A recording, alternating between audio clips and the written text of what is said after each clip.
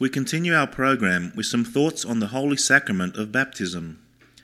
The practice of baptism as a religious symbol did not begin with Jesus.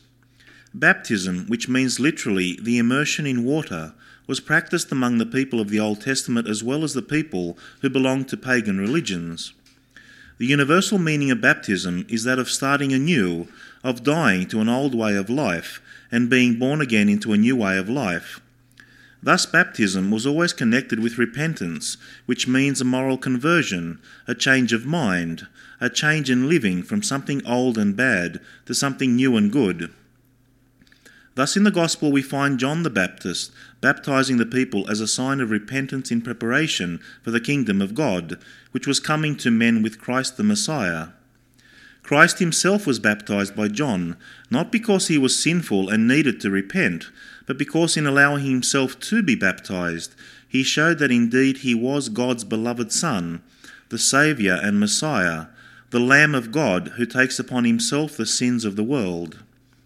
In the Church, the practice of baptism takes on a new and particular significance. It no longer remains merely a sign of moral change and spiritual rebirth. It becomes very specifically the act of a person's death and resurrection in and with Jesus. Christian baptism is a man's participation in the event of Easter. It is a new birth by water and the Holy Spirit into the kingdom of God. Baptism in the Church begins with a rejection of Satan and the acceptance of Christ. Before being baptized, a person or his sponsors or godparents for him officially proclaims a symbol of Christian faith, the Creed. Because the godparent speaks on behalf of the child, sponsors his entrance into the church, and receives the child out of the baptismal waters into the church, and cares for his spiritual life, the godparent himself must be a member of the church. After the proclamation of faith, the baptismal water is prayed over and blessed as the sign of the goodness of God's creation. The person to be baptized is also prayed over and blessed with sanctified oil as the sign that his creation by God is holy and good. And then, after the solemn proclamation of Alleluia, the person is immersed 3 times in the water in the name of the Father, the Son, and the Holy Spirit.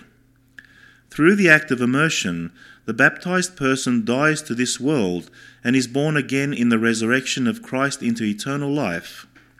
He is clothed with the garments of salvation, symbolized by the white baptismal robe, which is the new humanity of Jesus himself, who is the new and heavenly Adam. Thus the words of the Apostle Paul are chanted as the newly baptized is led in procession around the baptismal font 3 times as the symbol of this procession to the kingdom of God and his entrance into eternal life. For as many as have been baptized into Christ have put on Christ. Alleluia.